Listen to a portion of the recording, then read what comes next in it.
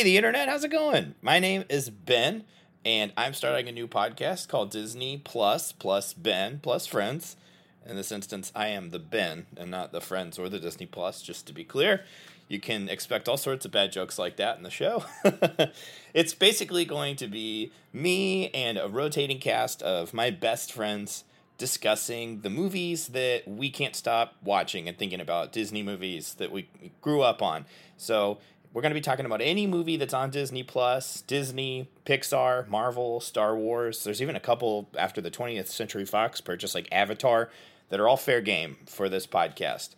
Now, I want to be clear, this isn't a show for kids. This is a show made by adults for adults, so there will definitely be cussing, innuendos, things like that. I would not recommend having children listen to the show. I'd say if this were a movie, it would probably be rated PG-13, maybe teetering on R. Definitely not G or PG, though. I'm not letting my 4-year-old listen to this show.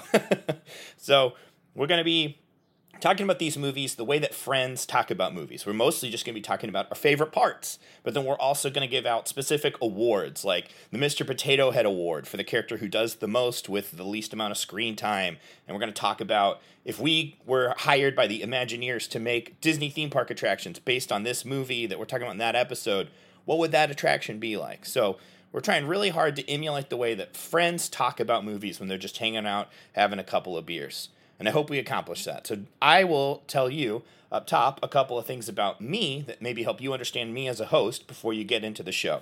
So my Disney profile icon on Disney Plus is Chewbacca, because Chewbacca is my favorite character in all of fiction. I love Chewbacca. I am a tall, hairy, goofy, very family driven. I'm a Hufflepuff, and I have always found myself in Chewbacca, and I strive to be like him. I hope that I grow to be 200 years old and best friends with someone as cool as Han Solo. So on the show, often we're going to talk about our Mount Mousemore, which is basically Mount Rushmore, but with Disney Plus characters. So I would be so tempted to make my entire Mount Mousemore just all Star Wars, because I'll be honest, I don't love anything as far as pop culture goes as much as I love Star Wars. Ghostbusters is close, but it's all Star Wars for me. But for the sake of this exercise, I am going to represent one of each of the main camps, Disney, Pixar, Star Wars, and Marvel, in my Mount Mousemore. So obviously, I've already tipped my hand. Chewbacca has to be there representing Star Wars. I absolutely love Chewbacca. I think he represents everything good about Star Wars in the sense that he feels like someone you actually know, even though it's impossible. Well, maybe not totally impossible, but I don't actually subscribe to the belief that Wookiees are real. Maybe they were a long time ago in a galaxy far away. So then, for Pixar, I am going to go with WALL-E. I think that if I had to pick a favorite Pixar movie, it's probably WALL-E, and I think that movie in particular really executes what Pixar does perfectly, in the sense that it is a very universal story. Language is not very important to that story. Most of that movie is actually silent, and it's just a beautiful articulation of the way that Pixar is able to hone in on very specific feelings and thoughts, and in a very artistic, deliberate way, make them broad for all audiences. I think it's really admirable, and it's when the studio is firing on all cylinders, that's what they're doing. Picking a traditional Disney character at all is very hard for me.